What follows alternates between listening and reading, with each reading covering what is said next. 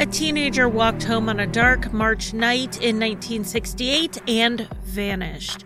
2 years later, a similar crime was committed in the same area, and while modern forensics would give clues, both cases remain unsolved. I'm Charlie, and welcome to Crime Lines.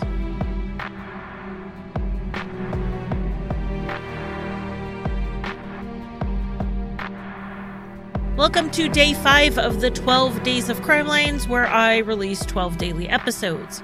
These are 2 cases from the same area that don't have a ton of information out there about them, but both have the hallmarks of being solvable cold cases, so they definitely need the boost. Someone out there knows what happened. The first case occurred on March 26, 1968, when 18-year-old Connie Paris disappeared after getting off the public bus. Connie lived in Englewood, Colorado. She was a senior in high school and had gone to downtown Denver to do some research at the library for a literature term paper she had coming up. The library closed at 9, and Connie left at that point to head home. We know she made it to the bus outside of the library because witnesses saw her on it. Connie regularly took the bus to get around, and she and her parents had a routine. If it was during the day or decent weather, she would just walk the 5 blocks home from the bus stop.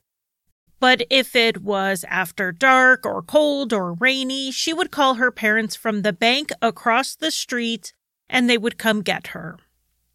Being that Connie planned to be at the library until close, her mother specifically sent her with the change she would need to use the payphone so she could call for a ride.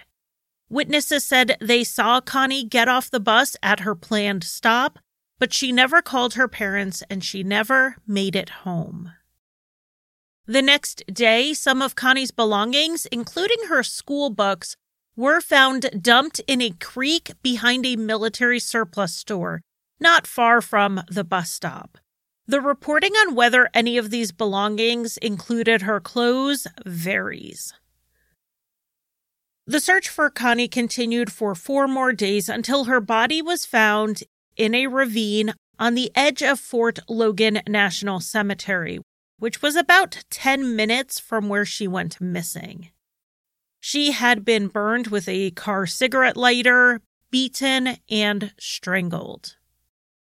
There was an early and promising lead in Connie's case when a security guard came forward, having seen a 1957 turquoise Ford sedan behind the bank.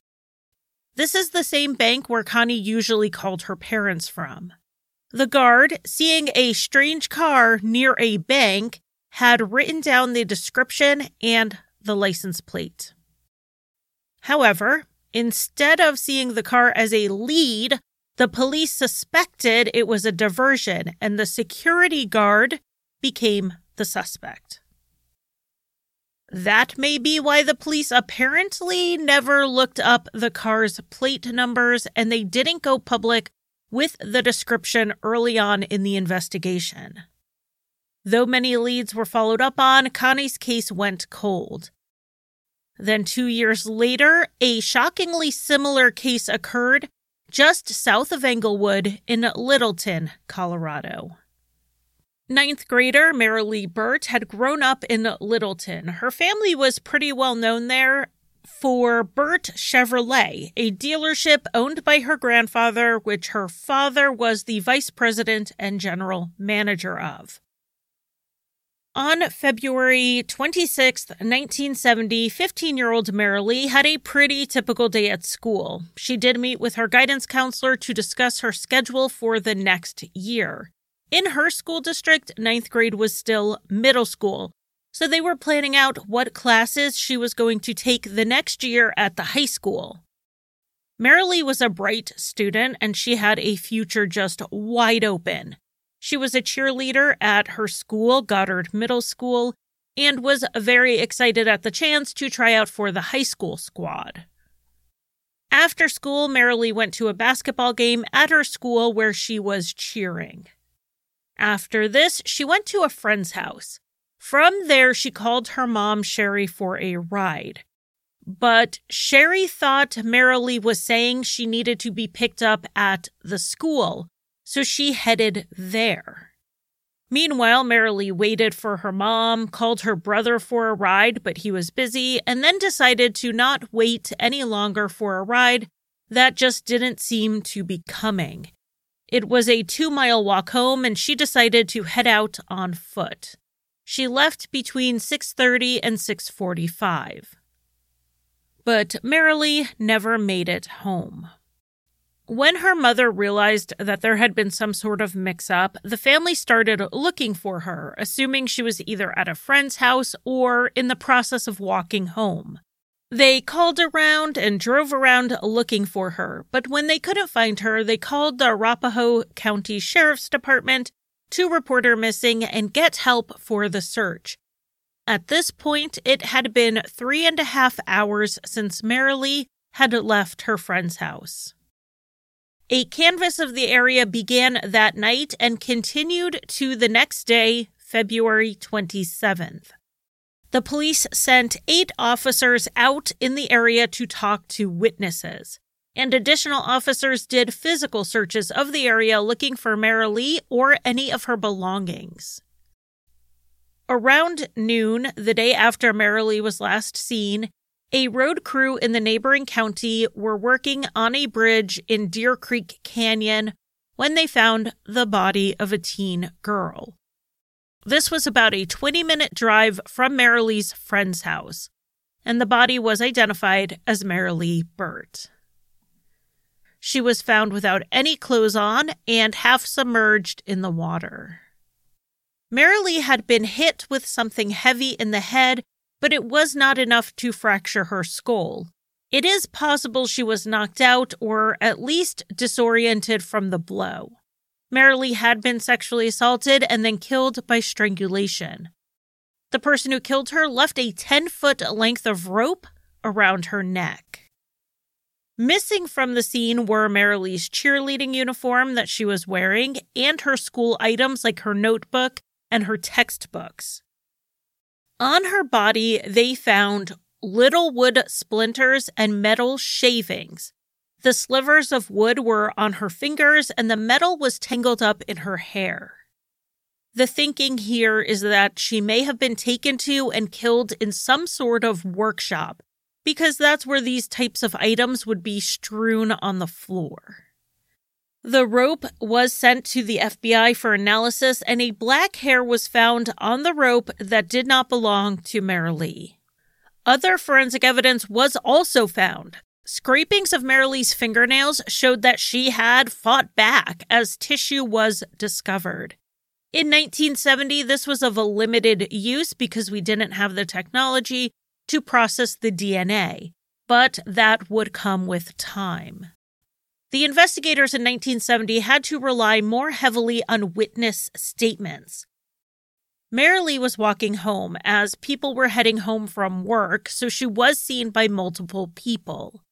The police could basically track her from the spots she was seen, Berry Drive, Bowles Avenue, and Middlefield Road, to confirm that Marilee was heading in the direction of her home. She wasn't going off with a friend somewhere. They could trace her right to around the halfway point in her walk on Middlefield Road, which led to her subdivision. One of the people who saw her, but didn't realize it at first, was her brother Ramon, who was occasionally called Raymond in the reporting. Ramon was 16 years old and driving down Middlefield Road when he saw a teen girl in pigtails walking. He didn't get a good look at her face, and Marilee was wearing pigtails that day from the basketball game, and she rarely wore her hair that way. Since Ramon wouldn't have any reason to expect her to be walking in that area, it did not click that this was his sister. However, as he drove past her, an oncoming truck flashed his high beams. This is usually done to get the other driver's attention, so he looked in the rearview mirror to see what was going on. He saw the truck pull over alongside the girl who was walking. The girl then turned her head and started talking to the driver. A few minutes later, it hit Ramon that the girl may have been Marilee walking home, so he turned around to go pick her up. As he drove up Middlefield Road, however, he didn't see her anywhere. Ramon was able to give a description of the man driving the truck. He was white with dark hair and a receding hairline. He looked to be about 30 to 40 years old, and he had long sideburns. Ramon was not the only witness who saw the truck, and they put it around the same time frame, between 6:45 and 6:50. One person said they saw the truck pull up to a young woman who was walking. They then saw the truck speed away, nearly running a stop sign. They didn't see or hear anything that looked or sounded like a kidnapping. When Marilee's parents heard these details, they suspected the man in the truck may have been someone Marilee knew, since she turned to talk to him and may have even climbed into his truck willingly. She wasn't the type to talk to a stranger who pulled up alongside her, and certainly not take a ride with him. But it doesn't seem like they knew anyone who drove a truck like what was described, a 1968 to 1970 two-tone truck with a light top and a darker bottom. The investigation into the killer focused on the man and the vehicle Ramon and the witnesses had seen. They tracked down around 60 tips directly related to the truck and its description, as well as, of course, investigating the known sex offenders in the area. Like Connie's case, Marilee's case went cold. Then in the late 1990s, the DNA profiles from each crime scene were developed after 30 years. It's at this point that the police learned the DNA from each crime scene was different. So these murders, though very similar on the surface, were not linked by the same killer. And in Connie's case, the DNA also didn't match a very specific person they had been looking into, the security guard, who had been the main person of interest in the case for decades. And if he was not the killer, then the sighting he had of that car seemed a lot more important. It wasn't a diversion. He was telling the truth. The police still had all of the information on that car, but it was of limited value 30 years later. In 1968, car registration logs were not in databases. They were handwritten or typed ledgers. When the files became digitized years later, they only bothered entering current registrations. I mean, they really had no reason to go through the trouble of cataloging old and expired car registrations because they had no apparent use. They obviously had no way of knowing that the police had a license plate number of a suspect in a murder from 1968, but they weren't going to try to look it up for 3 decades. The car registration for that car had long since been tossed out. The investigator looking at the cold case has released the car's description in recent years, which is how we even know about it. It was a 1957 turquoise Ford sedan, but they have not released the plate number. Maybe someone in the area, however, remembers a relative or a friend who drove that vehicle. While the DNA profiles in both Connie and Marilee's cases have not yet pointed to their killers, they have been useful in ruling people out and narrowing the investigation. With Marilee's case specifically, nearly 24 people have been cleared, mostly people who knew Marilee, and that also includes members of her family. They were also able to clear a gymnastics instructor who had taught Marilee. He had been convicted of sex offenses that occurred before Marilee went missing, and in 1981 he made admissions to picking up girls and assaulting them. He also made a comment directly about Marilee. However, his DNA was not a match. The cold case investigator on Marilee Burt's case has said that they have had about 10 really solid suspects over the years, who were all ruled out by DNA. Some of them were deceased, so getting their DNA meant testing surviving relatives, finding old samples from autopsies, and, at least once, exhuming a body. Marilee's case has been reinvestigated multiple times over the years. In 2002, the investigators knew a lot of their witnesses were aging and even dying, so there was another push, and over 100 people were interviewed or re-interviewed.